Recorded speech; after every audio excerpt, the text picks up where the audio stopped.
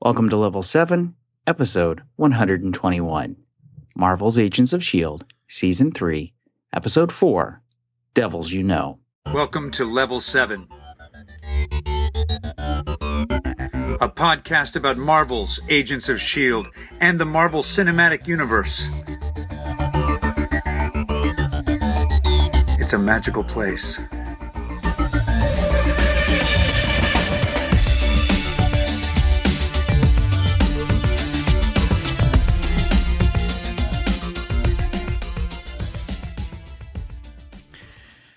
Hello, agents. Agent Daniel here for an episode of Welcome to Level 7 that I like to call Agent Ben Held Hostage. And now that man himself. Introduce yourself, sir. Where am I? Why am I wearing blindfold? What's going on? It's because tonight you've probably paid more attention to the old sport ball game than your entire life. I can't move my arms or legs. Why are they tied to this chair? Because, Ben, when you went to work today and nobody wanted to talk about Star Wars The Force Awakens, I decided it was up to me to make sure that we would be able to let you talk about what everyone at work was talking about tomorrow, which, of course, is a horrible defeat for the Chicago Cubs to the hands of the New York Mets. Yeah. You know, there's a part of me, Daniel, that thinks it would have been a lot of fun. I don't know if this is going to... I mean, there's still the possibility, right? Like, the Cubbies aren't out of it, right? There's at the moment of recording, there's 2 innings left. We're down 2. If they lose this game, they'll be down 3-0 in the series, and you have to win 4. Yeah, that's not looking good for them then. Yeah, but because there's a part of me that held out hope that it'd be the Cubs going to the World Series and maybe going up against the Blue Jays. Well, that would have been fun.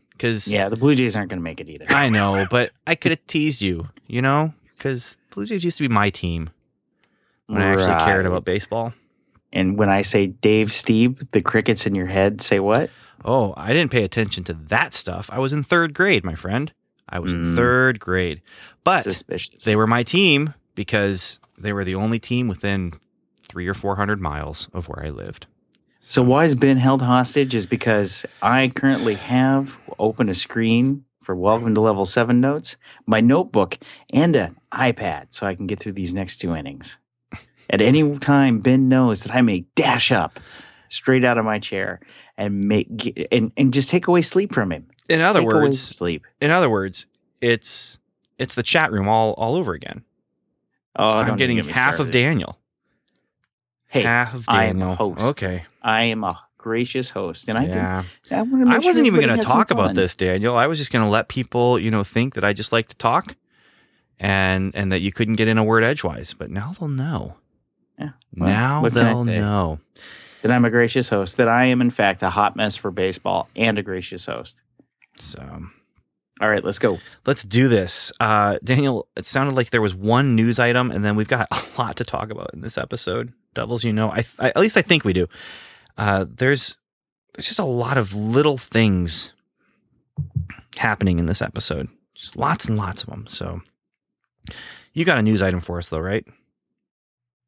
Well, A, we have a sounder for that, and B, the reason I alerted you to it is because I was hoping you'd go find it. Oh. So why don't you play the sounder, and then I'll go look for the news item. S.H.I.E.L.D. intelligence report. Yeah, you got it yet? So I'm going to go with IGN's version of this. Sure. And basically what has happened is that Daniel Burrell, whose name I just murdered even though I took 2 years of German, says about Baron Zemo in Captain America Civil War, he does not wear the mask. Oh, no. What will we do? That's our news? He's not going to wear the mask. How will we know he's Baron Zemo? Maybe when they say, hey, Baron Zemo. And he turns around and says, what? But what will the Adhesive X stick to? Oh, I forgot about Adhesive X. So Adhesive S, one of the That's most outrageous Marvel Comics weapons. Baron Zemo cannot take off his mask because it was attached to his face by Adhesive X, which is this... It's glue that will never let go. It's like super, super glue. right? Never, ever let go. And Okay, I forgot that is a major element of that character. So no mask means no adhesive X, which means we're going to lose some campiness. You know, sometimes the best way to MCU something, and for newer listeners who are just dropping in, we've coined a verb to MCU something, to take something from the comics and turn it into something for the film. And Daniel, I'm just going to throw it out there that sometimes the best way to MCU something is to delete it from existence. And like maybe adhesive X. And I would say sometimes the way to best MCU something is to live in all the craziness that it represents. I honestly, this doesn't matter to me too much. We've got plenty of heroes who are actually wearing their masks. Captain America wears his mask, wears he wears it proudly when he goes into battle. And one of the problems with superhero movies is the masks have to come off of the superheroes so you can see the actor's pretty face underneath. But in this situation, it really doesn't matter too much to me. They could have done the mask and it wouldn't have mattered, if they had done it well and we're selling it. I don't know if they could have sold the adhesive X, but the mask itself, which is kind of a goofy looking mask, kind of a Cobra Commander thing, but with a tighter fit, a much tighter fit when you consider the glue. But it's MCU, it's a more realistic on the screen using real live actors who are doing stuff. So that's great. I'm just excited to see the movie itself. Well, there you go. You know what would make you really excited? Star Wars? The seventh inning is over. Okay. The seventh inning is over. That's great. So you're in halftime now? Dude. I know it's the seventh inning stretch. I've been to ball games before. Yeah, and the seventh inning stretch already happened because it happens in the middle of the seventh inning, Ben. I didn't know the that. middle. Well, no. Okay, well, I thought I was making myself look better, but sometimes things go awry. So I think that's it for the news, though. I honestly, there's not too much for the news, and I want to talk about the episode. So are you ready? Let's go. Let's do it. Mission report. I did have to go all day without talking about Star Wars, Daniel. And that was a shame. Well, I work in an office of ladies, and I thought, they know me. If they bring it up, I'll talk about it, but I'm not going to force it upon them. And I also did not speak of Star Wars until about 3:00 when I stood up and said, yep, that was pretty good. And nobody knew what I was talking about. Now, to be fair, I did stand directly up from my desk after a hard days of work and say, hey, that was pretty good. That Star Wars trailer. Just out of the blue. With no context. Yeah. Well, all right, why don't you go ahead and start us off? Let's talk about the teaser, Daniel. This is Devils You Know, which is based on the phrase, better the devils you know than the devils you don't know. Because you know what to expect from your enemy. And it's a decent enough title. We have a lot of enemies, and we have alliances with people. And one of the enemies we have is Roslin. One of the enemies we have is Lash. And one of the enemies we have is Ward. Well, one of them we know about. Two of them we're going to date. The second one we're going to date. And the third is a complete and utter question stranger. Mark. Yeah. And there was some horror movie vibes that I was getting from this. And then I looked something up, Daniel, and we'll get to it. But there is a tie-in to old school horror movies that I was not expecting to see. But once I looked it up, I thought that totally makes sense. We'll get to it. Right now we're in the teaser, though. And our teaser is we have two friends hanging out. One of them. Are they friends or are they a couple? I don't know. I'm pretty sure they're a couple. It's possible. I mean, they're there. It's a man. It's a woman. They're in an apartment. They're making dinner. So it's possible they're a couple. But someone knocks on the door. And it's Alicia, who we've seen before, which was a nice comeback, a nice little return of a friend. And she comes in and there's a conversation about the Terrigen Mist is out, or the Terrigen rather, is out. And there's Inhumans coming around. And what are we going to do about this? And then Lash comes. And Lash attacks the couple, if a couple they are. Don't really stand much of a chance. I think they have the same last name. I'm just saying. Well, what are their names? You accuse me of being distracted this evening, but I'm wondering if maybe you were a little bit more distracted. Don't come against me with your baseless accusations. Top of the 8th, 2 outs. Here's what happened. They tried to fight back. They really weren't very effective. Alicia fought back. She was effective, but got killed. Fortunately, this is not Alicia Prime. What is this? Heroes? I know. It's Alicia 2, 3. I don't know. But she's dead. And on, well, it's not the bus anymore. What do they call it? Zephyr 1? The Zephyr 1, yes. Yeah. She's on Zephyr 1 with Coulson.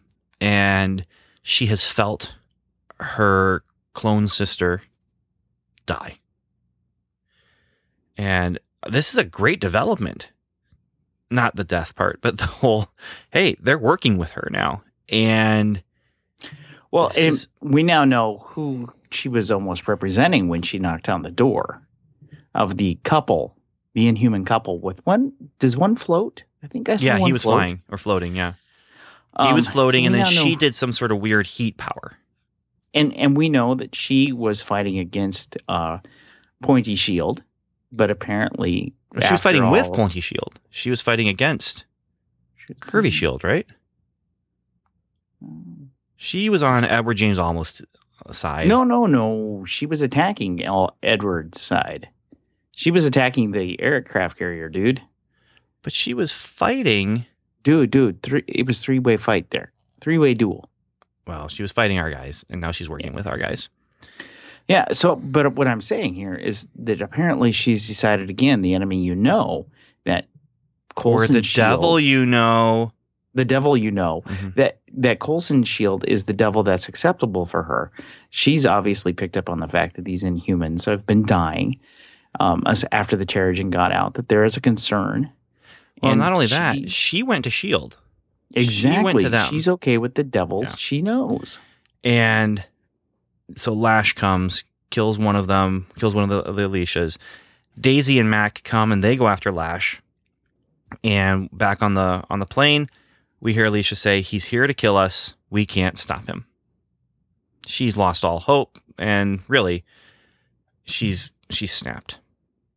But that's our teaser. Well, it's a nice opening. I like this opening. There's action, there's mystery, there's little revelations about who the characters are, what they're there for, who they're working with. It's a pretty packed teaser. Yep. and I do think, just to avoid talking about it later, because it fits well here now, we will see Alicia again for a moment, and she is still in trauma. I mean, she has gone through something, and it's you bring up the fact that she's lost hope, but at the same time, is there a physical strain on her, a psychological strain? Well, we know it's a psychological strain. I mean, she's snapped. She's had a complete breakdown. So she's in trauma. So when we come back from the quick title, we get a scene of S.H.I.E.L.D. acting like S.H.I.E.L.D. This is good stuff. This is fun stuff, and it was familiar stuff. We're in our new normal now. We're 4 episodes in. No, but they are investigating. This wasn't S.H.I.E.L.D. You know what this was? This was totally police procedural. 2 cops standing side by side in a darkened warehouse, guns pulled, flashlights on, looking to find that perp. Yeah, we're not there yet. We're talking about Coulson and Bobby and Fitz in the apartment looking for S.H.I.E.L.D. I mean, they're looking for You mean evidence. Doing that CSI thing on our whole new police procedural S.H.I.E.L.D.? No, I mean investigating S.H.I.E.L.D., starring the 084s. That's what I mean. I mean, this is they're coming in. There's a mystery. Let's take the laptop before anyone gets to it. We have a good cover story. They think we're actually cops and detectives and that we're here to investigate. We've got time. Let's look. And they're finding stuff. They're doing science. And this is S.H.I.E.L.D. doing S.H.I.E.L.D. stuff. This is good stuff. they're actually out in the field being S.H.I.E.L.D. See, They're not going gonna to yield. stuff is major conspiracies ran by Nick Fury. See, to me, though, that's comic S.H.I.E.L.D. I'm talking about season 1 S.H.I.E.L.D. I'm talking about Nick Fury of the Yeah, MCU. you're talking the man no, who's 12 steps ahead of everybody. You're talking about comic S.H.I.E.L.D. Yeah. I'm talking about the S.H.I.E.L.D. that we've been spending, Fine, Ben. 50 some episodes with right it's now. the middle of the 8th. So we do have Mac and Daisy, though, like you said. They're walking down hallways. They're hearing noises. They've got their guns drawn. Where's Lash? Is he behind that door? There's a thumping sound. That sounds like someone's trying to get in, not trying to get out. This is horror movie stuff, my friend. You're not getting tense because you're watching the ball game, but I'm getting tense because I'm wondering what's going on.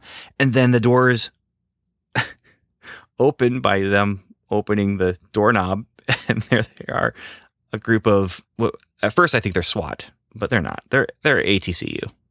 It's Roz's team, and Coulson's with them. But there's a standoff at first. What? There's a standoff. Guns are drawn. Everyone's yelling, "Put down your weapon, lower your weapon, put down your weapon, lower your weapon." No one's lowering their weapons because they all think they have authority there. And then Rosalind and Coulson walk in. And they start making those eyes at each other. I am wondering what's going on, and I haven't been keeping my finger on the pulse of other S.H.I.E.L.D. fans as much, other than our listeners who've been writing in and stuff. I'm guessing there's some shipping going on with Coulson. You know what we're and going to call it? Rosalind. We're going to call it Croz. Croz? Or do you prefer Rolson? Rolson, I think, actually is where I would go. Rolson. I don't think anyone else would go there. That's not very cute or clever. But I've never claimed to be cute or clever. I claim to be both, but it's just a claim. It's just a claim. Anyway, Daisy's not too happy about this whole situation. Not happy at all. Probably rightfully so. But we have our standoff, and Daisy's not happy. Coulson tries to explain it's a means to an end, and this is where Daisy jumps in and says, "Ours or theirs?" Coulson, who you working for? That's her question. It's in the back of her mind. She's wondering, what has the Dragon Lady done to sink her claws into my friend? And it's into her dad. I mean, there's going to be attention that's going to be taken away from her. I mean, is this new mom? I mean, what do they call her? I mean, she's got concerns. I think that Rosalind will tell her, you can just call me Rosalind. It's okay. It's okay. I think it would make sense at this point since she's an adult. Yeah. But I mean, I could see they are setting up this relationship with Rosalind and Coulson, and it's a nice relationship. I can't say I don't like it because I kind of do. I don't necessarily want there to be a romantic entanglement at all, but the flirting, the jabs back and forth, the, trying to see who is going to be, on top as far as getting what they want out of the relationship. It's not bad. Since the beginning of this, I've enjoyed their relationship. It's a good back and forth. They're doing a good job with it, in my opinion. Well, the one nice thing, and again, I think we're both kind of in the same camp of we're not really wanting to ship Coulson and Roz. No. And my oldest did say the phrase "ooh" when talking about it, thinking about it tonight, seeing it on the screen. Your oldest wasn't the only one. Daisy was not real happy when she's confronting him about it, and Coulson says, "I'm not liking where this line is going," and this guy is like, "Yeah, me too. You think I do?" So, but the thing that's nice, and they even had Daisy, hang a lampshade on it later, is they are equals, and we might have looked at the Stash as being an equal to Coulson, but in many ways the Stash was comedy relief. I didn't, though. I didn't see them as equals. In some ways, in some ways the stash was almost above Coulson because he was more above board. But these are two people who are doing the same thing. But we actually have three people who are calling themselves director of something in this. We've got Director Coulson, we've got Rosalind, and we've got the director of Hydra. The director of Hydra. And Ward's doing all this stuff right now. And I have to say, and well, we're kind of skipping ahead, but the whole Ward portion of this episode, I felt like just kind of knocked Ward down a little bit. And part of it made him a little bit silly, a little bit weak. I mean, the whole idea of him saying, it's, it's a level 7 thing, or, calling himself director. And it just feels kind of, that's almost lampshading it more than Daisy literally saying, you guys are the same person, or close to saying that. Yeah, we'll get to it, but. So are you saying that Coulson and Ward need to get a room? No, I'm not. Okay. I'm saying we got just wanted to check 3 directors here and 3 organizations and 3 cross purposes.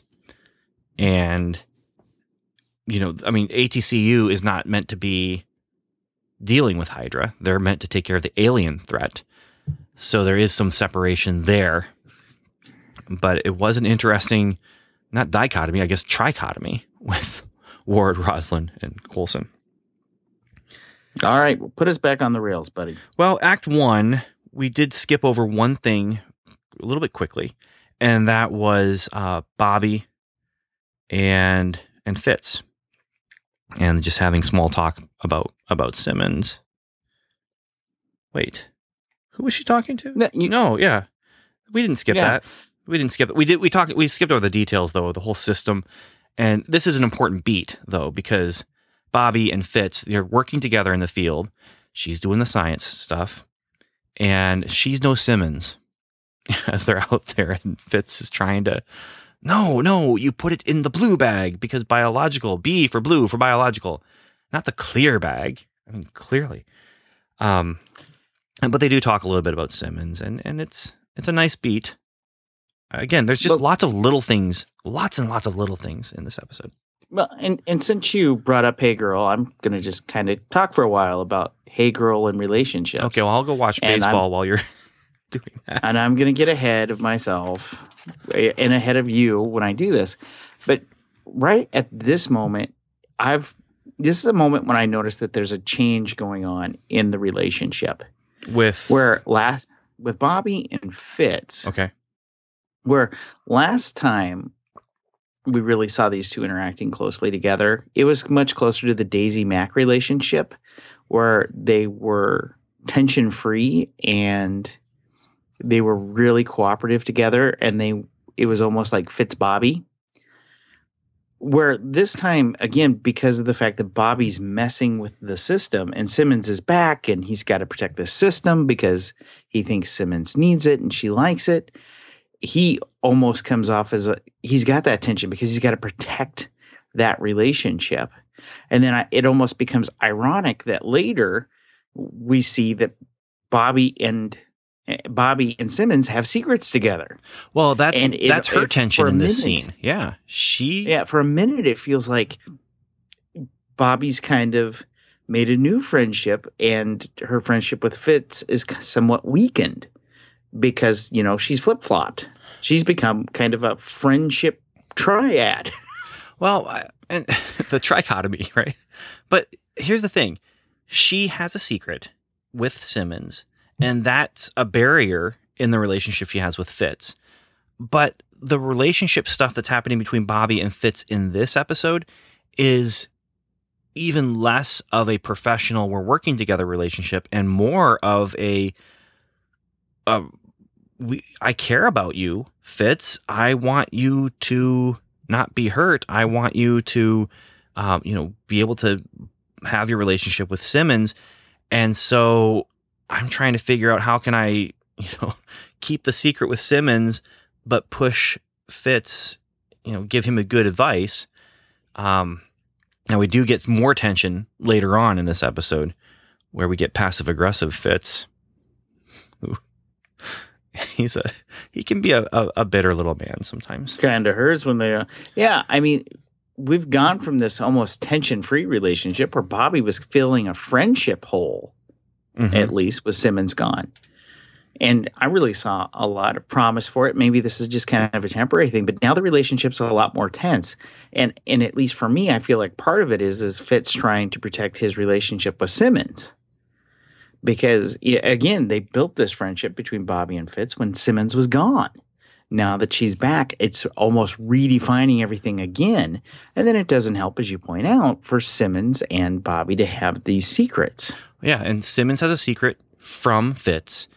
And Simmons is relying on Bobby to also help that secret not get revealed.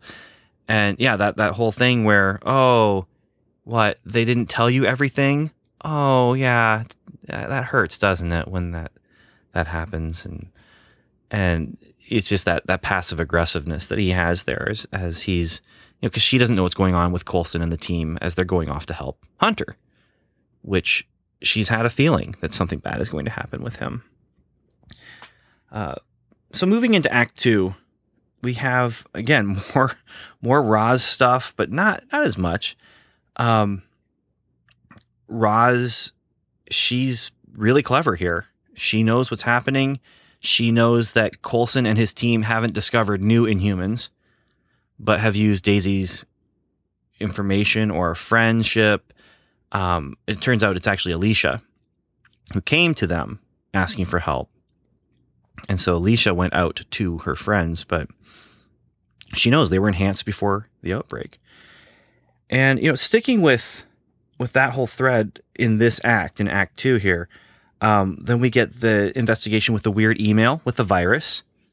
And the other big tension here is, again, back to Daisy and Coulson. Now it's Daisy and Bobby both. They've investigated this. They know this virus is pretty bad stuff, and they are, getting ready to try and trace it and find out where it came from. And Coulson says, share the intel. Share that information with Roz. Daisy and Bobby not too happy. Well, again, they're used to keeping secrets. This is S.H.I.E.L.D. S.H.I.E.L.D.'s built on secrets. Last season, it's not like they shared information with the stash. Oh, wait, they did. Yeah. So beyond that, this act has a lot of stuff with Hunter and Ward. We get Ward talking about how his plans basically to take down S.H.I.E.L.D. Good old henchman number one, always there at your side. And then we have Hunter getting ready to go work for Ward and go on an actual mission. May is not too happy about this. This is all sloppy. But here's where Hunter's tension is. If Fitz is trying to hold on to Simmons and protect her, Hunter is trying to hold on to Bobby and protect her by finishing his objective before Bobby is recovered. Because once Bobby recovers, she can go in the field, put herself in danger, going after Ward with Hunter. So Hunter wants to finish this before Bobby gets put in a position where she can get hurt again.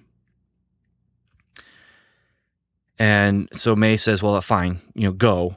Fine, just do it. But call me with the time and place for your mission.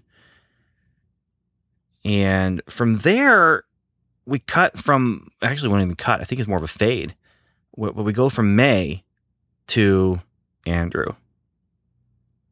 And Andrew is looking at Alicia, like we were talking about, wordless. It's just this quick little scene. And then we go from that to the weird email stuff. And then Andrew sitting down with Simmons. And there's a nice, rich conversation here about dealing with trauma. And unfortunately, Simmons knows a lot of the stuff that he is trying to get her to work through. So she's kind of, I think, avoiding it. But there's some great quotes here. Andrew says, memories have a funny way of changing on you when you're not looking. Says, it's okay to struggle. we find out, Simmons literally says she gave up hope and that she would rather look forward than back. And he says, no, you're safe. It's over. And she says, you're wrong. It's a nice, solid bit of writing and a nice, solid bit of acting. And I'm going to just say this right now. They do something better here than the comic books ever attempted to do and just couldn't pull it off. What's so that? In the last volume of Secret Avengers, Coulson dealt with PTSD. PTSD? He dealt with it. He was diagnosed with PTSD. He had a breakdown in the field, which seemed very un-Coulson-like. And basically what happened is the author promised that there was going to be a payoff, that it was going to make sense and it was going to align with what we knew about Coulson. And I think really what he was trying to do was tell a story about PTSD with someone that readers knew and felt comfortable with within the Secret Avengers and within the Marvel universe and altogether, and basically come across saying it's okay when you have trauma to experience things and to not be okay. And you can, give yourself time, and you don't have to be the same person. You don't have to be the same, and you can react differently because you went through this thing. And I think that was his ultimate goal, but he never pulled it off. Oh, well, Tonight, and that's Andrew pulls it off. Andrew gives you permission to not be okay when you have trauma if you really listen to him. It's okay to struggle. You could almost have, yeah. I mean, that's a listen moment. You don't have to be tough. I'll be honest. I had an experience this year where one of my players, for lacrosse, and her mom just kept saying she was tough. She's tough. Well, you know what? She had a concussion, and I didn't know it. But you know what? It was okay if she needed to tell us that I hurt, which she didn't do. But it would have been okay. It's okay when you're hurt and you're broken, both mentally and physically, for you to say, I need a break. I need to not act the same. This isn't me being weak. And really, when you listen to Andrew, it's almost reassuring. It is, except that what's not reassuring is that Simmons is not accepting that assurance or reassurance, because there's layers here for Simmons. First, she has had trauma. Second, part of that trauma was giving up hope, giving up all hope. Fitz came, rescued her, saved the day, but she had given up hope. And this is something that happened that she was not looking for, that she was not expecting. And there's a twist in there. There's a painful little twist. What's that? And that he says, you have friends here. They care for you. They want you to get better. And her response is no. No, I mean, he says you're safe and that it's over. And she says, you're wrong too. I mean, and so there's that, but then there's also another layer, which is she wants to return. There is something still there that's drawing her back, whether it's a person that she came across or whether it's some sort of, part of herself that she left behind, whatever it might be. I mean, there's no way of knowing right now. It sounds like we're going to find out some of those answers next episode. But yeah, so there's these layers too, where, I can't let it go because I have to go back, and I don't want to let go of the hypervigilance because I don't, you don't want to have to retreat or retrain yourself. There's a nice subtext, but there's a nice text as well to this whole scene. And we come from this, Andrew confronts Phil, and he's talking about, there's all sorts of stuff going on, but it gets interrupted because who's back in town? Who's walking down the hall? Like she's just coming back from a, regular old mission. That's right. Is the 20-minute twist. It's 9:20 for that. This is not our mid-episode twist, but this is a big twist. This could have been that 930 twist. Oh, it's just that classic Shield 920 twist. Yeah. It could have been. Because it shocked me. It totally threw me for a loop. But you know what? May cares about her teammates, and she was with Hunter not just because she agreed with the mission, but because she knew this was a bad idea, and he's doing it anyway. And so that's why she went with him, and that's why she's here now. This is a bad, bad, bad idea. And the truth of it is, it's a bad, bad, bad idea. We will find that out soon enough, but it is bad. It is not good. So then we move into Act 3. And May lays it all out for Coulson. And they have a little bit of conversation about why she left. You can come back. It's okay. I can let Andrew go. I can't lose you, but I can bring anyone in, with a PhD and just a little bit of experience. But not you. I can't replace you. She's his right hand. His right hand. Yeah. And there's moments of friendship here. And this is why, I've said it enough, probably. There's lots and lots of little stuff happening here. There's lots of friendship stuff happening here. Coulson, he feels good having her back. It's like he never left. And then at the end, at the end of the scene, no tie. Oh, I'm still practicing. You look better without it. It's just this, they're joking with each other, but their jokes are revealing some of their, their problems, or it's a nice scene. Again, a well-written and a well-acted scene. I concur. And again, I kind of noticed the tie thing, that he hadn't been wearing the tie. I didn't really think about it. So I was thrilled she kind of pulled that she went ahead and called that out. Yeah, well, she called it out, and they gave us a nice, actually, in-universe reason for why he's not wearing ties. He can't tie the tie. He doesn't have the dexterity to tie the tie with his robot hand. Or maybe he just doesn't want to shoot himself in the face with his finger laser. So it's right there in his hand. So this act is all about people trying to patch things up. Coulson and May. Coulson is trying to patch things up with May, get her to return. Then we move over to Fitz and Bobby. And Bobby's trying to, investigate with the hair they found. It's disintegrating. Well, that's going to pay off later on. Why is it disintegrating? Because is that the transformation with Lash that we're going to look at later on? The stuff just doesn't stay in existence, it just goes away. Who knows? But Fitz finds a notebook. And I got to say, Daniel, this notebook is out. It's just out there in the middle of the lab. And he picks it up. Well, is it her personal space in the lab? It was in a drawer. This notebook was not in a drawer. He didn't go into a drawer. He picked it up off the table. It was just there on the table. And this is where I'm saying, he picks it up, starts looking through it. What were the Cubs doing at that time? He picks it up. He starts looking through it. And Simmons catches him. Stay away from my things. Don't look at my diary. That kind of thing.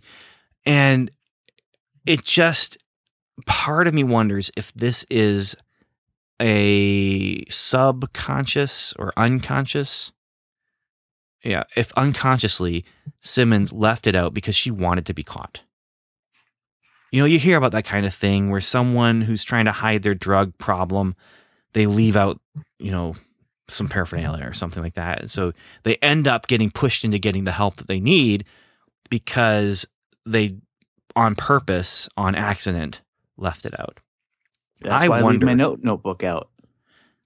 Well, I wonder, though. I wonder if Simmons unconsciously wanted Fitz to find the notebook. But he did. He looked through it. He sees things. Stuff gets spilled. It's all out of order now. And Simmons is upset. She snaps not just at Fitz. She snaps at Bobby because she thinks Bobby has revealed her secret. And now Fitz knows there's a secret. Which is... Yeah. It's... Again... this is a breakdown here. These are all just these relationship beats. Coulson and May, Fitz and Simmons, and then Andrew and May. Andrew is trying very hard to patch things up with May. She is not responsive. Before we get into that, I need to let you know something. Cubs lost. It was really selfish of me to hold you hostage this evening. It was. Yeah. The Cubs lost 5-2. I guess you're no longer taped to that chair. Oh no, I'm taped to the chair.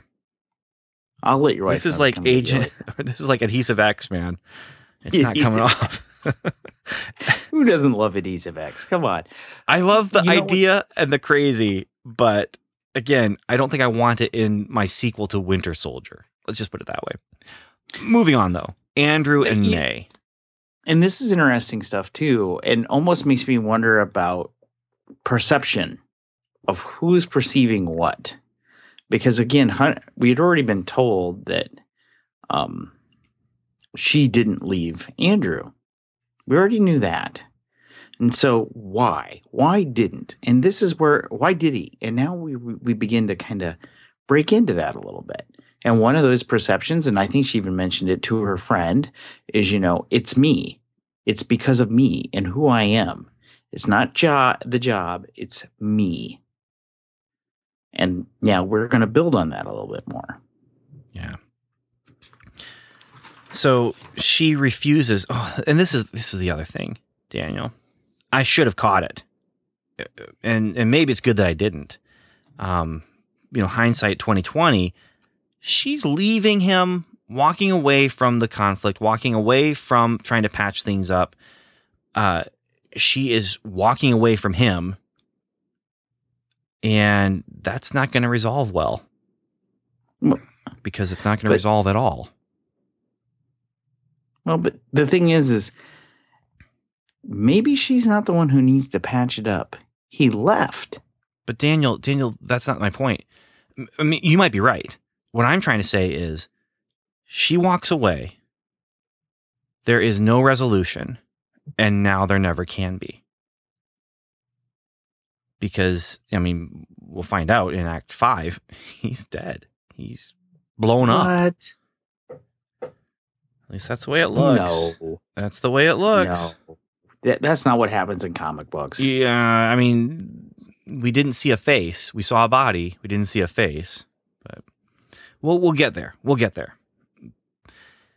From here, we get a conversation about Dwight Fry, Daniel. Good old Fry. Dwight. Yeah. There's a name that gets you excited. It's Dwight Fry. They find out that this guy, Dwight Fry, the phrase, I love it. He's IT. He developed the virus. He sent it out. He hasn't shown up to work lately, but he's an IT guy. And they say, oh, the killer has an IT guy. And then nice, little bit of investigation and intuition here. What if the killer doesn't have an IT guy? What if the killer is an IT guy? But anyway, it's Dwight Fry. And Daniel, here's what I found out. I looked up Dwight Fry because I'm like, that name sounds familiar. Full disclosure, the name sounded familiar, but what I found out was not why the name sounded familiar. But what I found out is why this guy's name is Dwight Fry. It's not a Marvel character. Dwight Fry is an actor who appeared in the original Dracula as Renfeld, the toady, the lackey for Dracula. And he also was the lackey for Dr. Frankenstein. And here he is, the lackey for Lash. And they gave him that actor's name. I'm positive that that's the reason they gave him that name, especially considering the kind of horror tropes from those early black and white type of horror movies that they use, especially with the transformation of Lash at the end of the movie. At the end of you say episode. So, buddy. I haven't seen those movies. Well, yeah. A, they're horror movies, and B, they're really, really old and black and white. So I got nothing against black and white, but I like my horror movies one way, buddy. With Abbott and Costello. I just got that DVD. It has all 4 of their Universal horror movies in there. So, and what were those in originally? What do you mean? Black and white. I'm no snob. Anyway, S.H.I.E.L.D. and ATCU arrive. They go in after Dwight. They find him. He's doing, it's that horror movie trope where he's covering his face. There's shadow, there's shade. And then he turns and lunges and he's like, stay away from me. And he's got these weird sores on him. We don't know what it's from, but we cut to commercial. That's our twist in this episode. Well, that's our 30-minute twist. That's our midpoint. You gotta acknowledge the 20-minute twist too. It's a better twist, I have to say. I mean, I'm not a subscriber to the fact of a 20-minute twist. Consistently they give us the mid-episode twist, but our 20-minute twist should have been the mid-episode twist. That's a far, far better moment than this one, because this one, it's just there's more questions than anything else. I wrote down, who is this guy? What? And there's all these questions, which is great. But usually a twist gives you some sort of crazy answer, and you don't know where the answer is coming from necessarily, or what does it all mean. But here it's just, here's a scary looking guy. I think you really could have restructured it too to make it the 30-minute twist. They could have. So in Act 4, we find out what Dwight Fry's problem is. He's having an allergic reaction to Daisy and to other Inhumans. This guy's got problems. Well, and he very much understands that he is a Inhuman. Mm-hmm. He gets it. But he doesn't really make it a us versus them thing. He throws it's an us and us thing. He understands that he's part of this group that is causing him pain. And he lumps himself in, to be blunt, with the things that he hates. He hates them. They cause him literal pain. So it's not just, I'm on this guy's side. There's some emotional stress. There's some emotional trauma, I think, that's happening with these migraines and physical reaction whenever he's around one of our own people. And oh man, I feel bad for him in some ways. I wonder how much of his hatred comes from, just cracking up, just losing it because of these migraines and stuff. Then Lash comes and he's helping Lash. Lash comes and gives them the names. He does the virus, and he's, and he's on Lash's side. He is a disciple of Lash. And the thing is in the comics, Lash has disciples. He gathers and recruits others to the same cause that sees his quest against unnecessary and unworthy Inhumans as being something righteous. So I am curious what we're going to, if the motivation for our Lash here on the show is going to match up with what you're talking about from the comics. I'm really wondering that too, because it has begun to feel like it's being set up that way. Although there is one question, and it actually comes in the end of this act here, but he says you should be helping him, not hurting him. Do you think he likes that he has to do this? He doesn't like this. He's just a guy who's trying to do the right thing. I find that an interesting phrase. He's just a guy trying to do the right thing. When he said it, I wrote it down. I was just like, he's not just a guy. I mean, dude's got quills. He's got dreadlock porcupine quills. But then we see that shadow walking away at the end. And I'm wondering, okay, maybe he is just a guy. Maybe he comes and talks to Dwight Fry out of his powered persona, and maybe it doesn't cause as much pain for Fry. But yeah. So coming out of this scene, Mac and Daisy are going to go with Dwight Fry to the ATCU, and Mac's a little worried about letting Daisy go along. Coulson's a little worried about letting Daisy go along because ATCU wants Daisy, or at least they did. Well, and Coulson also needs his heavy artillery. He's about to go after a high-value target. He is. He's about to go after the other director. He's obsessed with Shield. Before that, we have this quick little moment between Bobby and Simmons where there's some apologies and, Hunter's in trouble. And the only thing I can think of watching that is it's just this nice scene between two people going through rehab at the same time. They're rehabilitating one, her mind, the other, her body. But yeah, nice little scene. We go then to the scene where Lackey number one putting Richie in the boot. Lackey number one. Yeah. It smells like rotten bananas in there. Yeah, it does. Get in. And that's where we find out the Ward's calling himself the director. It's a S.H.I.E.L.D. thing. Ugh. Ward is being made into a joke. Well, the stash is gone. Yeah, but But I don't I'll be want Ward to honest, be a joke. And they still there's redemption for Ward from being a joke still. We're not full 100% he's a joke. But in this episode, he's not making the greatest impression for me. See, the thing is, and again, this Joe Quesada video, you made a little less of it than I did. But the thing is he's like 2 steps away from twirling his mustache in that Joe Quesada video. You know what I mean? I didn't make less. Well, I did make less of it because you were saying he's full on Hydra, and I'm saying no, he's full on, actor who's full of himself. Yeah, but he's again 2 steps away from twirling that mustache. Yeah. Well, we'll talk more about motivations and stuff. Right now, we get that quickie fight, which is a nice moment. Lash comes, attacks the truck that's carrying Daisy, Mac, and Dwight. There's a fight in there. Mac, dude, steps up, man. He steps up when he has to.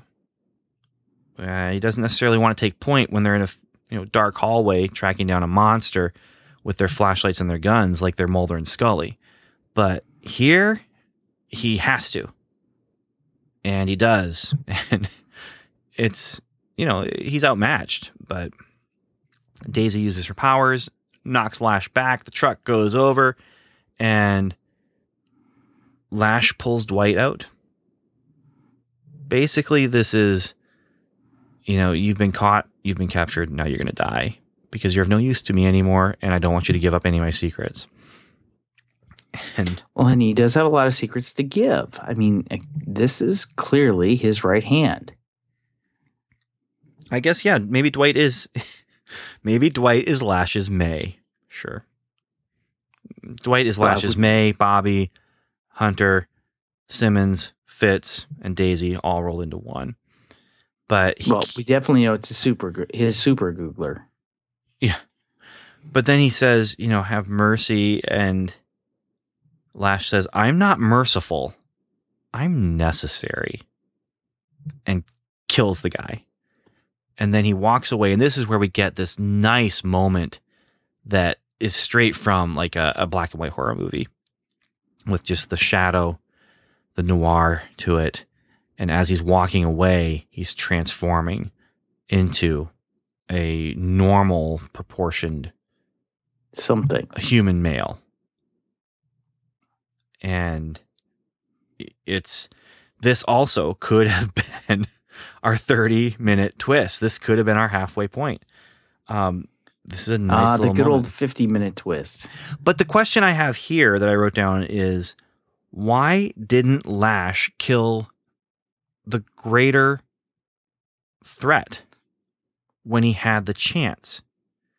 Well, he takes out Dwight, his ally, instead of taking out Daisy, who is actually, an antagonist, an enemy of Lash. Well, the thing to remember, again, Lash is concerned in the comics, and when we talk about could it be similar, his concern in the comics is inhumans that are unworthy of the transformation.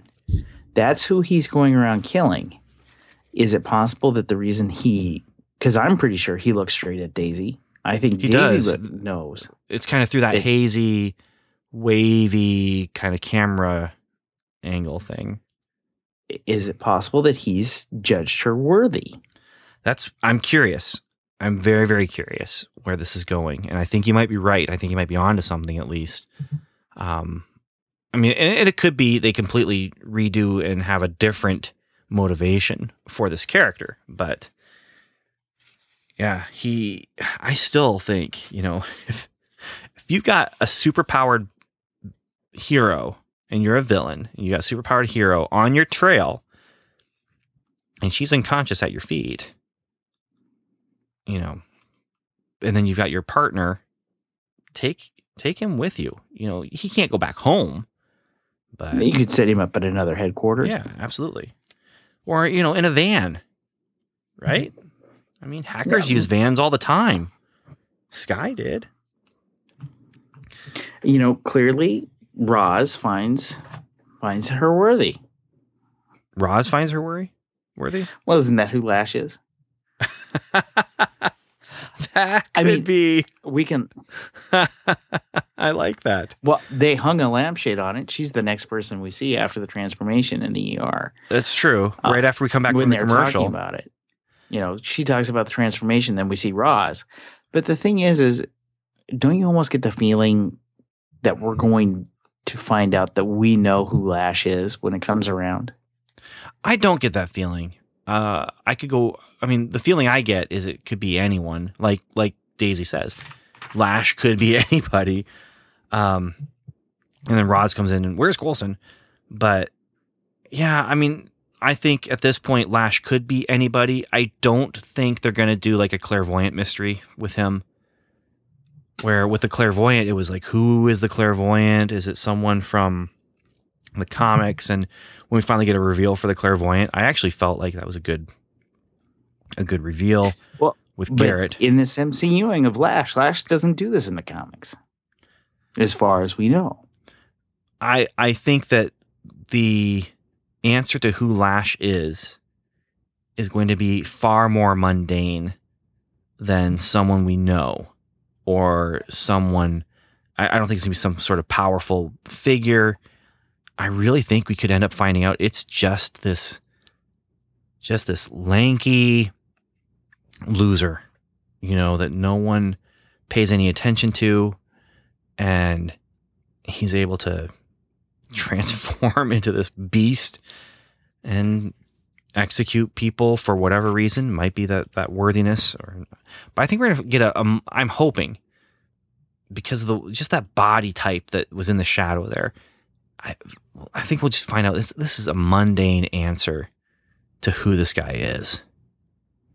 And, that's evil right there. Evil doesn't necessarily take the shape of someone strong or someone flashy. Evil also takes shapes that you don't notice and that you don't care about. No. And this is going to be complicated evil, because he really does, and it's made clear by Fry, he's a true believer. Mm-hmm. It's made clear when he kills Fry, necessary. Yeah. He's doing this because he feels like he has a crusade, whatever it is that he's actually doing.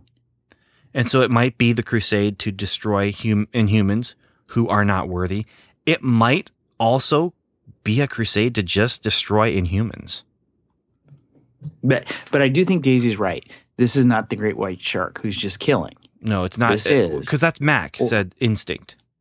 Yeah. And quoted this Jaws. There's a plan occurring. So Coulson's getting ready to go. This is the scene where Coulson goes on the mission and Fitz gets to be passive aggressive with Bobby. And, they didn't tell you? Oh, it hurts when you don't give you all the information. Then we go into Ward's. This isn't his main hideout. This is just a staging area for this mission where they're going to cause a little bit of chaos, wreak a little mayhem. It doesn't even have a nickname. It doesn't even have a code name for this one yet. Well, Nemesis or Omega Point. You get the idea that Ward's been toying with a couple different names. But this is a staging ground, not a base, and at least not a permanent base. And man, again, you just get the feeling that it's small potatoes. This isn't a guy who's resurrecting an international evil regime. He's a gang. He's a gang leader. But here's the good news about this scene. We're only 4 episodes in. So even though Richie and Ward are there together, it's not like the tension and action's going to build. Man, though, we got to stretch that out. This was quick. I expected that there would be some more him in the organization infiltrating as Richie, but no, it's right there.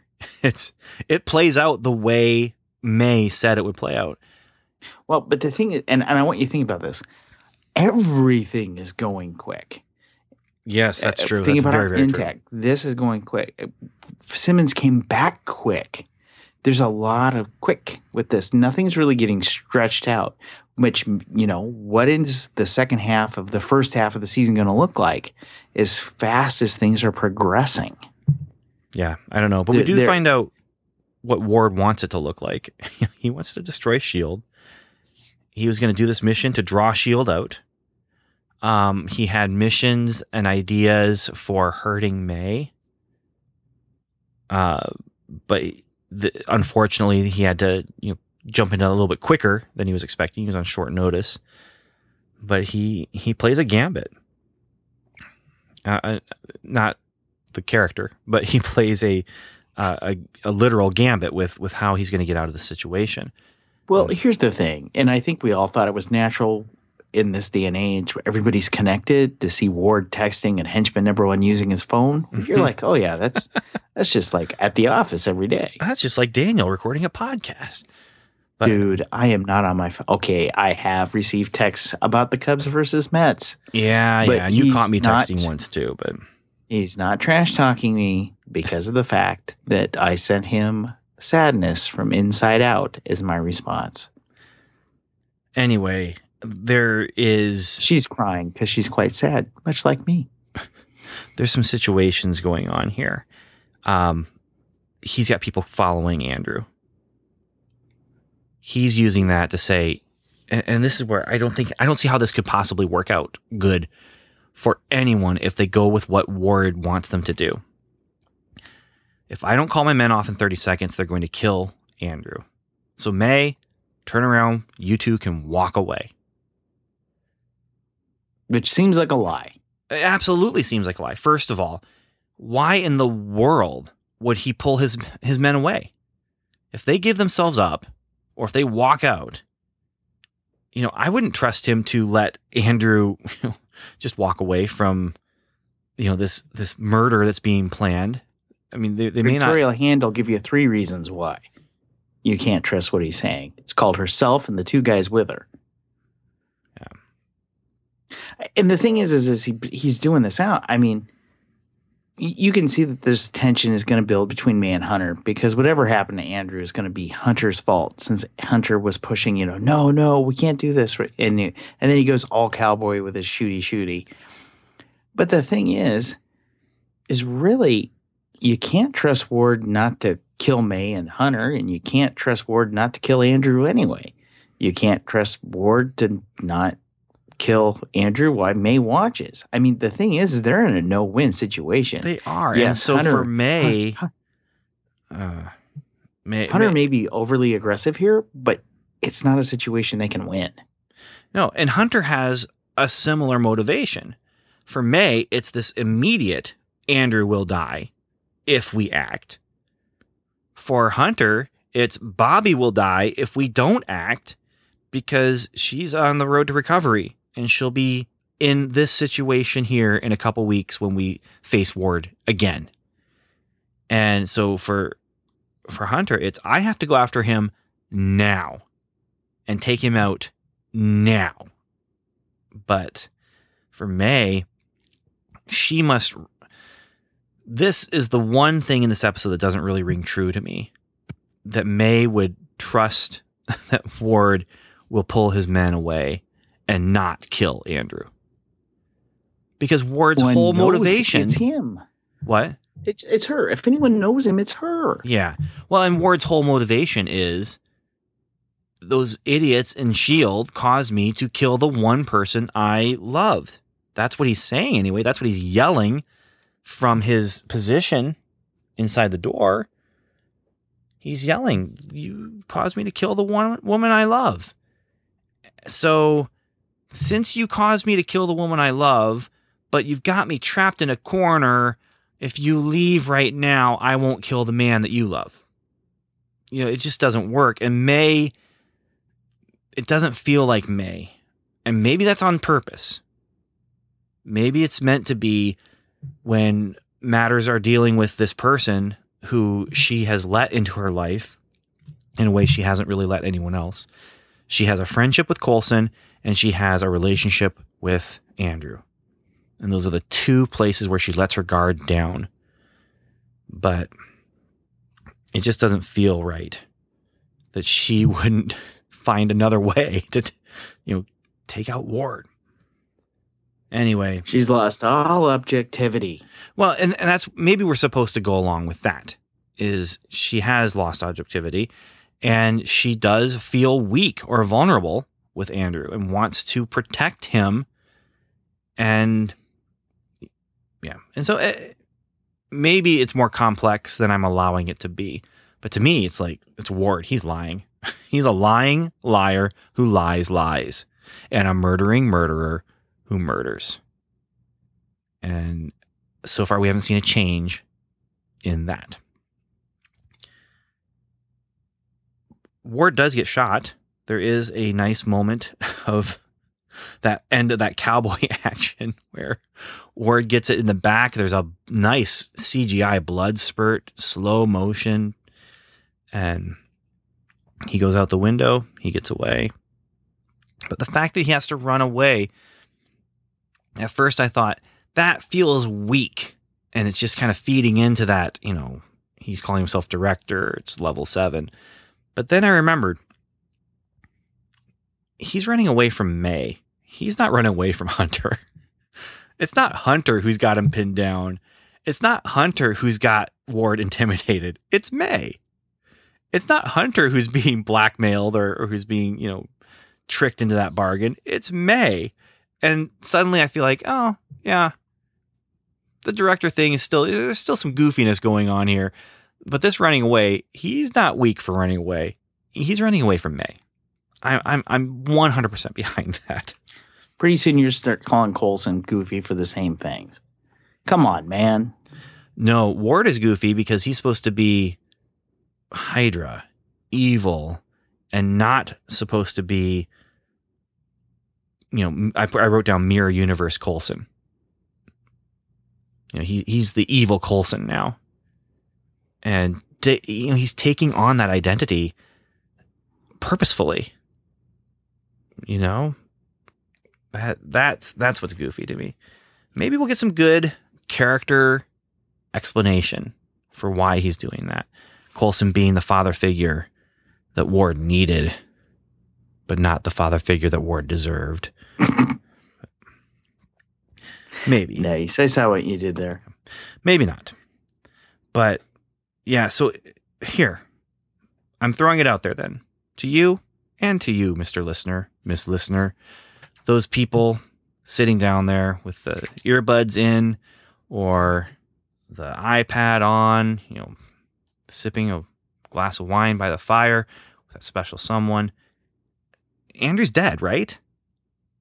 Can we just pause for a minute here and not the record? For Cubs? I just want to pause and say, if you are sitting next to a fire, drinking a glass of wine with a special someone, don't listen to Welcome to Level 7 during that time. I would submit that there is no better time to listen to Welcome to Level 7. No, you need some nice romantic music, perhaps something classical. How about the wonderful dulcet tones of my voice coming across the digital waves saying, "Hey, is Andrew dead?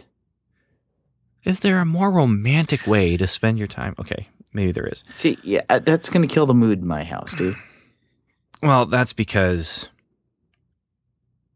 it's a mood killer, really. That's why. You want to hear romance? Romance is the wife. I don't want to hear romance. To take over your child pickup responsibilities so you can be there for the division series and see the first pitch. That's romance. Is Andrew dead? Wife that puts your children to bed so that you can both balance baseball and Agents of S.H.I.E.L.D. in one night. Is Andrew dead, Daniel? Is he dead? Because you seem to think that maybe he might not be alive until they say he's dead. Oh, see, I think that they said he was dead, but again, we didn't see his face. We did. I I think they want us to think he's dead, but again, there was no face. Here's a crazy theory. Okay, crazy theory, totally won't be true. What if young Mr. Strucker discovered he couldn't handle it and found a way to pull him out? I don't think it'll be that extreme. I was going along a similar line, though. What if young Mr. Strucker failed to take down Andrew? Andrew was able to escape using some of the martial arts that he learned working with S.H.I.E.L.D. And so young Mr. Strucker blows up. He learned those martial arts next to a fire with a glass of wine and someone special. That's someone because special. That would be a more romantic thing than listening to a podcast about Agents of S.H.I.E.L.D. I don't know, Daniel. I still think that there's a possibility for romance here. But anyway, Andrew escapes. Andrew beats up a thug. He gets out of there, and young Mr. Strucker blows up blows up the grocery store, and is able to say, "Well, I did it. He's dead." But there is a possibility. I'll allow for the possibility of Andrew not being dead. I think he's dead. But they very intentionally didn't show his face. It's true. I feel like there's a reason for that. But and maybe, I feel bad because May's not going to get her happy ending. If she leaves S.H.I.E.L.D., what is she leaving to? I guess Dad and Mom. The problem is for me, May's happy ending isn't necessarily even Andrew. To me, May's happy ending is, again, going back to Andrew's words in many ways, May realizing that she's good enough for who she is.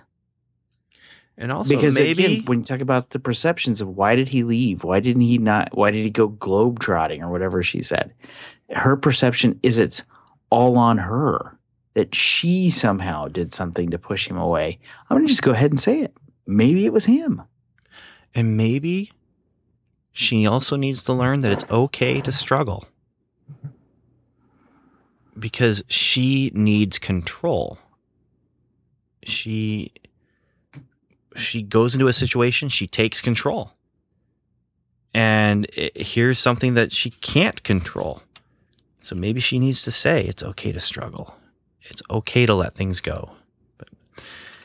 But yeah, from here we go into our tag, which is Fitz confronting Simmons, and Simmons saying, yes, you're right, there is a secret. Here's what it is. I need to go back. And not only do I need to go back, but I need your help. And you're going to help me. And here's why. Because next week, everything's going to be revealed.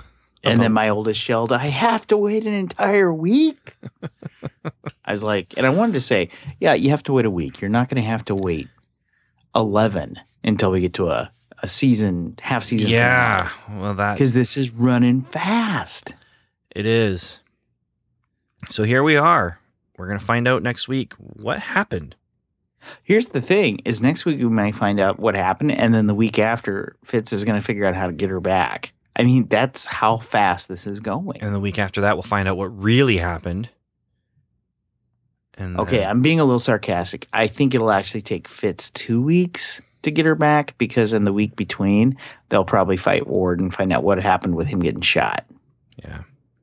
Well, I think we've got some good stuff coming, and this has been a really strong season.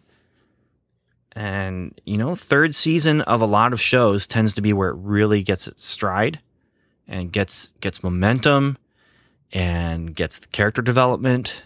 And I'm thinking through like Star Trek: Next Generation. I'm thinking through, not regular Star Trek. That third season there was pretty awful. Are you thinking of Deep Space Voyager? Not Voyager, but Deep Space Nine, third season. Yeah. I'm trying to think of shows that actually lasted 3 seasons. Farscape was pretty strong throughout the whole thing. But, yeah.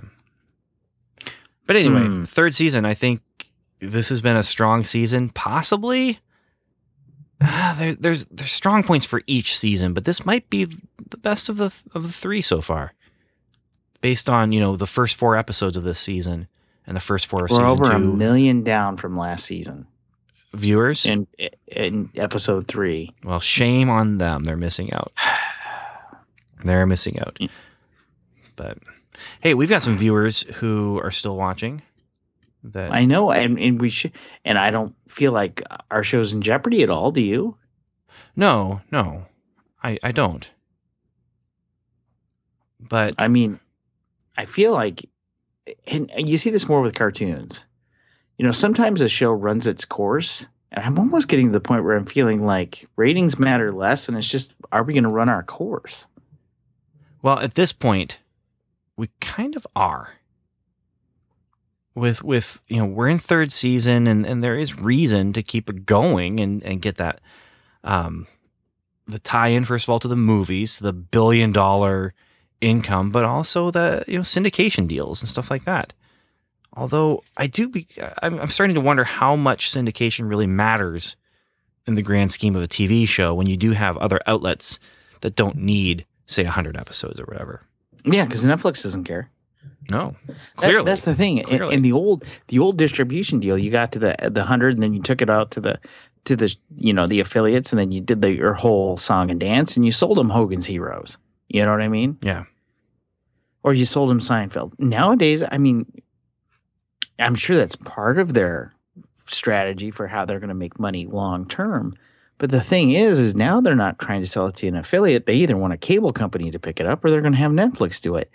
And just a quick reminder, Disney has a very nice Netflix deal. Yeah, and then there's also still, digital sales and DVD sales. But, I think Agents of S.H.I.E.L.D. is making money for the network enough that, they're modeling other shows on this. They're doing other Marvel shows, or they're at least looking at doing other Marvel shows. They wouldn't be looking at doing that if they thought it was a losing proposition. So yeah, I think that it's to your point. Another example. It's not like they ever plan on Agent Carter getting to 100 episodes. I think we all know it's never going to get to 100. No. But they plan on it always being something that they're going to churn some money out of. Yeah. Disney doesn't leave money on the table. Nope. And neither do I. I just don't have any money on the table. Desk right here. Unfortunately, the money on the table for me is about 86 cents, my change from going to Pizza Hut for lunch today. So, ooh. Yeah. Tuesdays, I sometimes go to Pizza Hut and do some writing during my lunch hour. Is it a buffet? It is. How's the taco there? Don't have any idea because there is none. Hey, we got some listener feedback we need to read. You ready? Yeah. Let's do it. Shield Field Report. I know you may not care about the taco, but it's a real issue for me because when I lived in another state, it was the best taco pizza at Pizza Hut, and then I came here and they cook it completely different. I don't even know what that is. Taco pizza. No idea. Don't care. Never will. Do you not have taco pizza where you live? I might. I don't know. Hey, let's look at this feedback from Agent Rico. Agent Snook, we need a meme about no taco pizza. Agent, hey girl, you just got to have patience, Rico. Subject, Simmons. Hello, agents. I just want to commend Elizabeth's performance of Simmons in this episode. He's talking about last week. Not only do we see a recovering Simmons, but she's also broken emotionally in much a similar way as Fitz was in season 2. I like the touch that she's much more soft-spoken and timid around people. Fitz was also great in this episode, and I liked his little moment with Bobby. Having been through rehab makes him a perfect person for Bobby to vent her frustrations on. He's also much more understanding with Simmons, trying to console her when her emotions get too overwhelming. Fitz does have his emotional baggage with Simmons, but he's also extremely sure of his feelings and is sympathetic to her plight. I'm waiting to see how far the Inhuman storyline goes and how many more X-Men parallels it draws. Signed, Agent Hey Girl. You just got to have patience, Rico. Yeah. Yeah, I think she did great. She was very broken. So it looks like the next one in line is a really long one for you, Daniel. Do you want me to take this one too? Does it talk about the Cubs? It does not. But this is from Agent Dallas, and I'll go ahead and do this one because you get stuck doing the long ones almost every time. Hello, agents. Well, I'm going to sit back and relax then. Hello, agents. Just an FYI, I am the 502 Entourage who posted the iTunes comment last week. Thank you for the shout out on episode 3. I appreciate it a lot. Since I've missed the first 2 episodes, I would like to comment quickly on each one of those. Episode 1, love that Coulson hung Mac's axe that was used to cut his hand off on the wall. Only took 3 tries to get that right. ATCU, Advanced Threat Containment Unit, I think is just the beginning of something bigger. Sword. The scene with Simmons on the other planet was just her. The person you see bamfing was just Simmons during a time lapse. It was her climbing the hill. Via Bobby, the dangerous metals have sunk to the bottom of the ocean. She continues to say that the changing chemicals have been absorbed by the sea life and that it's not just contained to the fish oils. Episode 2. The reason for not connecting with Jane or Selvig? They can't know about S.H.I.E.L.D. or Coulson. I like the time Simmons was gone. Yes, for us it was only 1.5 episodes, but for the characters it was 3 months. I'm glad they didn't drag it along. Werner showing at the end, I think, shows that Ward attacked May's father. And then into episode 3, love the different pairings of partners. I like the idea that it is the planet that was shown in season 1, Repairs, is the planet Simmons was on. Felt that Lincoln's sponsor turning was a little too quick. One moment he was saying, "You can trust me," and the next moment he is holding a bat. The episode was a great episode that challenged our characters emotionally. Hunter having to brutally kill his friend, Mac having to betray Daisy, Daisy trying to save Lincoln, just to mention a few. Questions for the overall season and the future of the show. How long can Marvel TV keep Hydra as an enemy? I'm currently happy with Hydra being there and are currently in the background, but I feel we could get Hydra fatigue if we keep having Hydra as an antagonist. Maybe next season, put them on the back burner and have baddies with powers running around. I just don't see how Ward can even compete against Daisy. Also, Can I comment on this for a minute? Yeah. How long can we have Hydra around? It really comes down to, are we going to be so bold at some point as to change the contract? I mean, part of the problem is Grant Ward has to appear because he has a contract in which he's a series regular, and he has to be used because he's being paid. No, they could drop. So unless you, unless you drop him down to reoccurring or even guest, you basically have to have him. But the reason I say that, again, this is a Heroes thing. Heroes didn't ever have the fortitude to say goodbye to Sylar. They didn't. And that was really kind of some of the problems that they had, is the fact that they couldn't say goodbye. And so when you talk about where I have heroes like worries, potentially one worry could Ward be held on to too long? Because we like the actor, we've got him under contract, he's part of the family. Will the producers at some point have the guts to say, we have to lower your status? Yeah. But they could also just destroy Hydra and have him as a solo, free agent or something. But yeah. Also, back to the Agent Dallas. Also, I hope that we don't see one of our heroes be reset at the beginning of each season. We had Fitz at the start of season 2 and now Simmons. I know we need some stress on our team, but maybe something different than what we have seen. I just hope that season 4 doesn't have us seeing someone have to find themselves again. I completely think that Rosalind Price will turn out to be Brand. As said in episode 1, she worked with NASA. Given that SWORD is the organization that works in space, she could easily be that person. If she isn't Brand, then maybe Price is the person who at least starts the organization. Cutting in here, Daniel, Brand, is that the comic character who runs SWORD? Yep, if her hair turns green, she's going to be Brand. Okay. This is all I have to say for now. Hopefully I'll be able to keep this somewhat short for having to catch up 3 episodes in. Keep up the good work, and I look forward to the next after show, Agent Dallas. And then Agent Dallas actually has some Heroes feedback, but we'll save that for when we do our post-credit Heroes Reborn report. Well, it's good we'll have something to talk about then. Yeah. The next one's long too, but it's you, Daniel.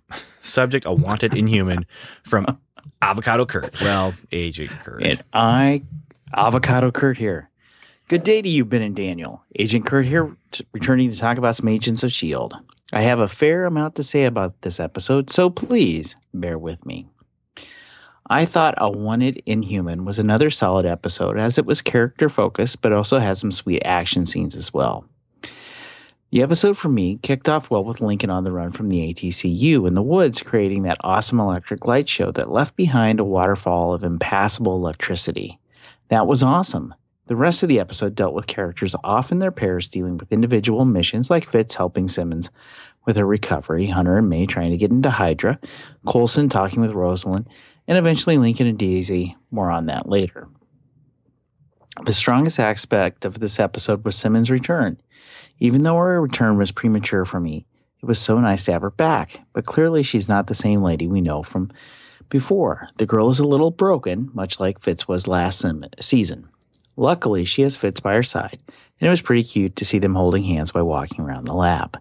But the best moment was when Fitz attempts to take Simmons on that long-awaited date in a restaurant, which he booked out for months in case she did return. That was beautiful and such an awesome thing to do. Fitz is the best boyfriend a lady could ask for. However, things turn sour and she starts to break down, which pretty much cancels the date indefinitely. Then near the end of the episode, Simmons is checking out the remains of the key monolith and reveals to Bobby that she has to get back to that desolate planet. What? Does she want to find what was hunting her? Does she like it there? Did she leave something behind? I don't know.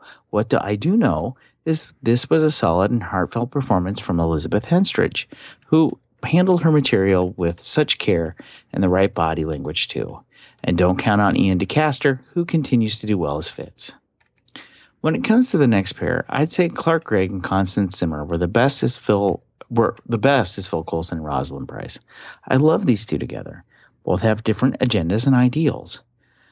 For Coulson, he's trying to help, monitor, and control the Inhuman situation, while Rosalind works for the government, who expects results and puts pressure on her to capture and contain the Inhumans for public safety. They're opposites, but in that way that makes them such a great potential couple, whether it be Coulson checking out Rosalind's car or her making fun of Coulson's hand. Their banter and chemistry is undeniable. It was interesting to see how Rosalind had Daisy's photo and used it as leverage for her to capture Lincoln, but when that backfired, Coulson offered his services to help her instead, which clearly doesn't sit well with Daisy and Mac, but it'll be interesting to see how that plays out. As for Hunter and May, their material was great too. It's interesting seeing Hunter hang out with an old friend, get drinking, and having to fight each other in an underground fight club situation. That was intense with loads of blood and pain, but that ending, I didn't see that coming. Excuse me, I didn't see that coming. I did. That's my emphasis. Hunter killed the dude. Dang. That was dark, but it got him into Hydra's good graces, so I guess that's a win, right?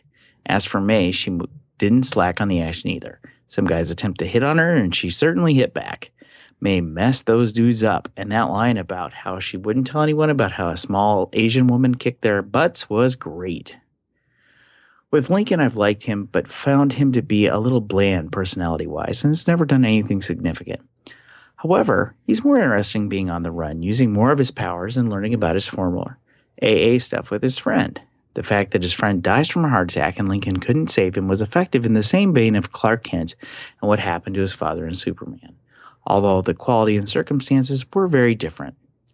I wasn't too keen on the kiss between Daisy and Lincoln. Now, I'd like to think that she did that as a means to get him to trust her, but I know that scene wasn't written that way.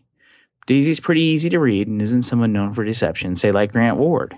Where did these feelings come from? Sure, Daisy's known Lincoln for a bit, and he helped her come to terms with her abilities, but since when was there any romantic interest?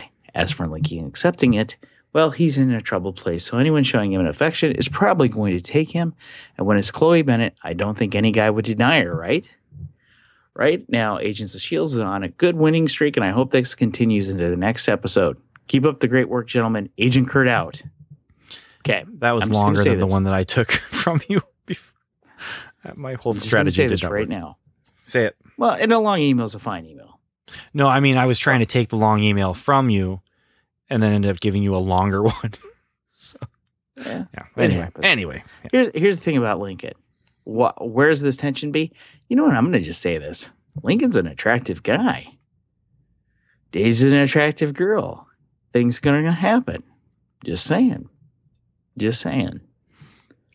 The other thing I wanted to point out, though, too, before I let you react, is the waterfall of impassable electricity. Remember back in season 1 when we complained about effects and visuals? This was just another good example of how we've grown. Even tonight, Lash's circle eating through metal.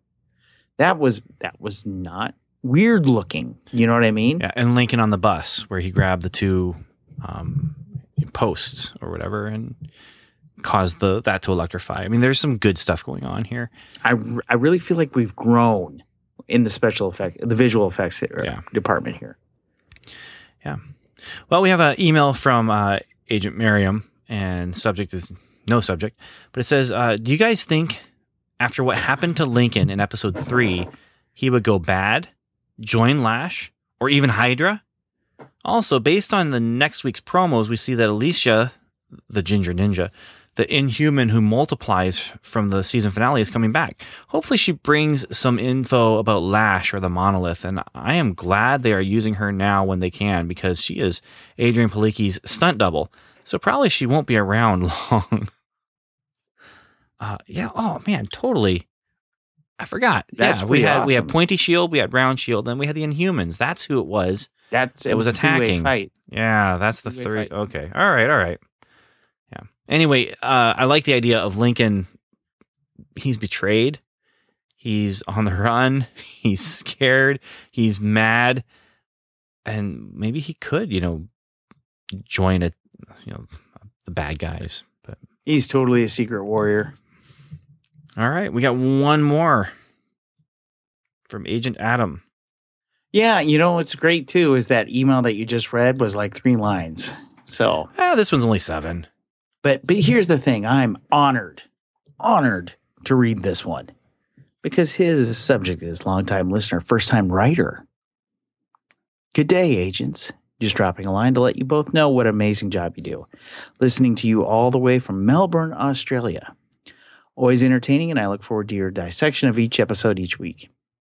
Thanks for all the hard work you do. Quick question. Based on last week's events with the always beautiful Gemma Simmons, what are your thoughts on how Fitz would react if he finds out that she met a fella in this new world? It's not unreasonable to think that she had some other support with someone, not knowing if she'd ever get back home. Also, we're all assuming that she's reacclimatizing to Earth. What if the place she was in was somehow changed her genetic makeup? She could be on the verge of some Superman-like situation where Earth is now giving her powers. Anywho, always a pleasure. Cheers and beer. Agent Adam. Here's my thought. We're going to find out next week. Yeah, we're going to know a lot more next That is week. something I wondered about, if there is somebody back there. I mean, we talked about even it could have been a colony or something like that. But yeah, I'm very curious, and I'm ready for those answers. I want to see this episode that they have promised, mainly because it's really interesting. I mean, there's some real cool potential for what happened on that planet. Yes, there is. Beyond what the and promos hopefully showed us. it lives up to expectations. All right. Well, that brings us to the end of another episode then. And Daniel, would you like to say goodbye? Would you like to tell our listeners thanks for listening or something like that? I guess all I can really say is just wait till next year. Okay. Because that's the way it's going. They're not buddy. out yet, are they? They lose one game, they're done.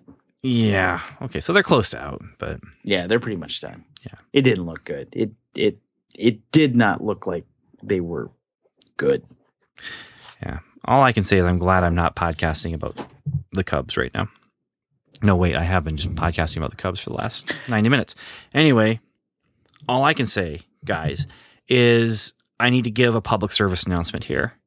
I need to tell people that if you are walking down the street and you look down on the sidewalk and you see, a severed robot hand, and your first instinct might be to just reach down and grab it. But I'm telling you right now, be careful. It's got laser finger.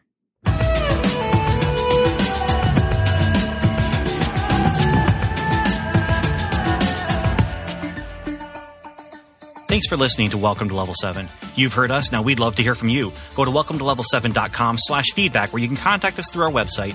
You can also leave us a voicemail by calling 1-77-55-Level-7. You can also join the lively conversation going on at facebook.com/welcome to level 7 or connect with us on Twitter where we're Level 7 Pod. Or remember, the 7 is spelled out.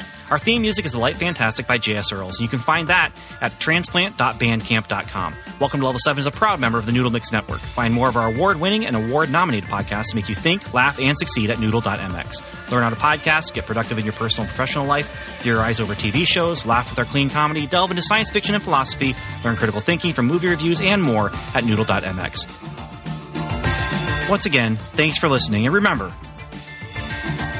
welcome to Level 7. It's not just a podcast. It's a magical place. All right, it's time for our Heroes Reborn report. This is something that might be relevant to your interests if you are a fan of Marvel's Agents of S.H.I.E.L.D., but we do try to keep it short, although it's Ben and Daniel, and so it was relevant to at least always one person since they gave us feedback. That's true. That is true. And so I'll give a little spoiler with this one because again, Daniel tends to go off. Are you ready? Ready. I found The Lion's Den to be meh. I did too. I mean, it felt like a transitional episode, but then it didn't feel like it was pushing anything forward. It just felt like, oh, we got some information we need to get out there. Like the transporter kid, you know? There's a mystery. There's a mystery with him. And, we know this global event's coming, but Daredevil, Batman, Iron Man guy, he has to find out where his nephew and the priest are, and so this is kind of showing us his first few steps in how he finds out about that. And the reveal that the cop that's the bad guy also is an Evo just kind of felt like, hey, we already found out that Luke's an Evo, so yeah. And then the whole stuff with HRG, Noah. Well, that was good. Well, it was good stuff because it's him, I think, more than anything else. Is just, but again, it's that was a lot of exposition. I'm just saying Jack Coleman is a delight. He is a treasure. MCU, if you're going to learn anything from heroes, you need to find a job for Jack Coleman. He doesn't have to wear the glasses. They're just a prop. They are. Zachary Levi, his whole thing in that, he's just there to watch a video so we can see he loved his kid, man. He loved his kid. And that makes up for the fact that he's a serial killer. So, but I would say this is a necessary thing. It may not be the episode we wanted, but it's the episode we needed to get us. Hopefully it is. And we're getting closer. I mean, Tommy's being told, he's part of saving the world. We know that the girls are part of saving the world. I think we have to assume that Luke is part of saving the world. All of our new heroes and semi-heroes that are serial killers on the side. This is really kind of an episode that begins to pull them together and give us an idea of what we're stopping with this global genocide. I did feel, though, that this episode was almost a little bit, just spinning its wheels. Yeah, it was meh.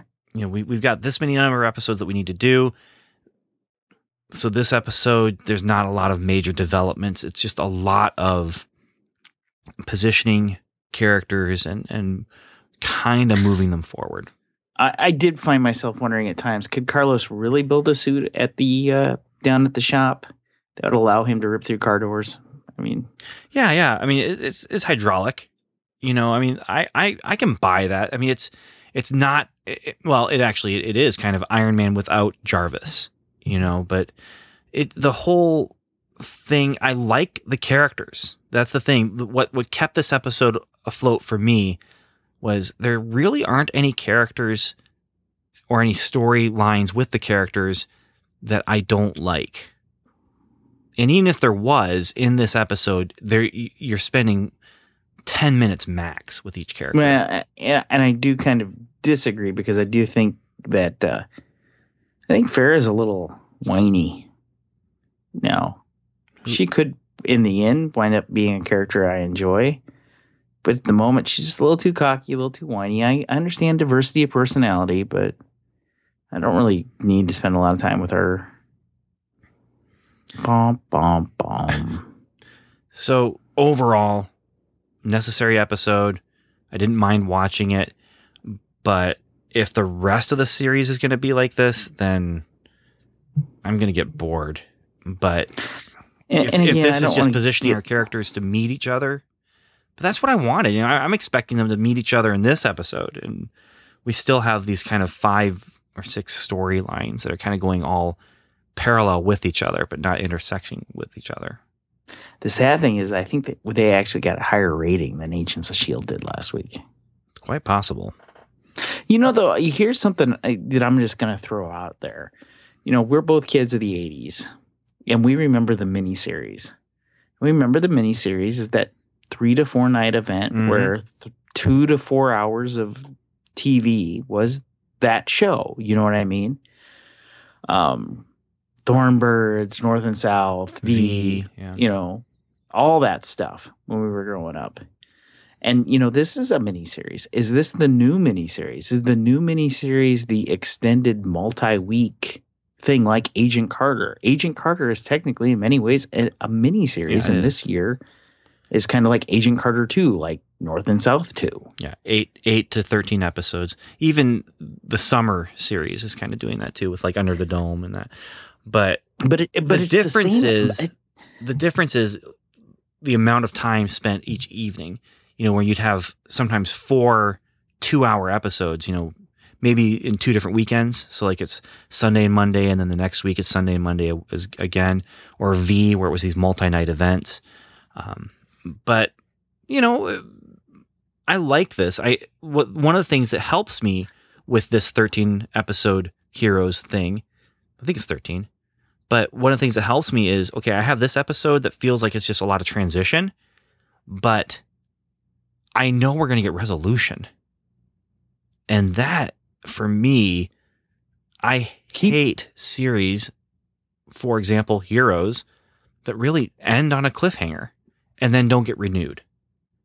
Stargate Universe is one for me, you know, but Heroes didn't get the ending that it should have gotten, that would have made things, you know, patched things up a little bit more for me in my memory of Heroes and how I look back fondly on it. And this is kind of that chance. So, but yeah, I'm good. You know what else is good? Agent Dallas. His Heroes feedback says, I can make up a little bit here for trying to take away from the reading you have to do, because I know it's been a long day and you're trying to see through the tears. But Agent Dallas says, first 3 episodes, years, buddy. First 3 episodes I thought were great. I've seen the original series and loved it. Maybe having a crush on Hayden Claire had something to do with it. I enjoy that they started this new series off with the idea that viewers already having seen the original while also making it unnecessary to watch the original. If you have seen the OG series, you get the perks to the callbacks. However, the CG on the show is almost unbearable. Going from Agents of S.H.I.E.L.D. to Heroes is hard because of the CG. Agents of S.H.I.E.L.D. just does it so much better. I know Agents of S.H.I.E.L.D. has a bigger budget, but still, as far as episode 4 goes, that was almost series ending for me. Everything about this episode to me was off. The husband and the wife on the killing spree. I don't like how there was 0 callback to the husband glowing at the hotel, as well as the wife going around killing Evos just because they're Evos. I understand her kid was killed by one. It just doesn't seem warranted to just kill people off a list. The 2 characters in Antarctica, weren't they being hunted by one of the Harris clones? What happened to that? The part with the uncle and the nephew seemed weird. It just didn't seem like it was originally part of the episode. The purpose in this episode was just to get caught up, basically. I will say I enjoy the 2 Japanese characters. They remind me of Hiro and Ando. And I think the strongest part of the show is HRG and Quentin. These 2 play off each other very well and seems to be the only 2 that are written consistently. And I would just say the one comment there about the part with the uncle and the nephew seeming like it wasn't originally part of the episode, I think that kind of comes down to that we're all, like I said, there's parallel storylines going on right now. that are just running side by side. They aren't really leading into each other at all, other than the Northern Lights thing that everyone saw. Well, and we know it's all connected, but we have to basically get the backstory so we care, so that when they come together, Hey, we care about them, except for the serial killer. You know. hey, speaking of the Northern Lights, Daniel, that feels to me like such a more realistic, natural event Then an eclipse? than the eclipse. No. A few Yeah. weeks ago, there was an eclipse around here where I was laying in bed, but still took the time to get up and see it because my back really, really hurt. Yeah, It was but out. the Northern Lights feels like something that could just happen anytime, or also could be created by some sort of, hero who has powers or something like that. Anyway, I liked that. That felt more natural to me than the eclipse, especially when you're talking about an eclipse that people are seeing in New York and in Japan. I think usually, that far away from each other. It was global. Well, I'm just saying. Just go with it. Just go with it. I did, but then they did the Northern Lights thing. I'm like, I'm gonna really go with that. So anyway, I'm still on board. But I've been here the whole. If it's got heroes in it and there's a man with glasses, I'm gonna be there. Yeah. Even if I thought it was meh. Well, that said, I think that's all for tonight. We're done. Gonna shut things down right about now.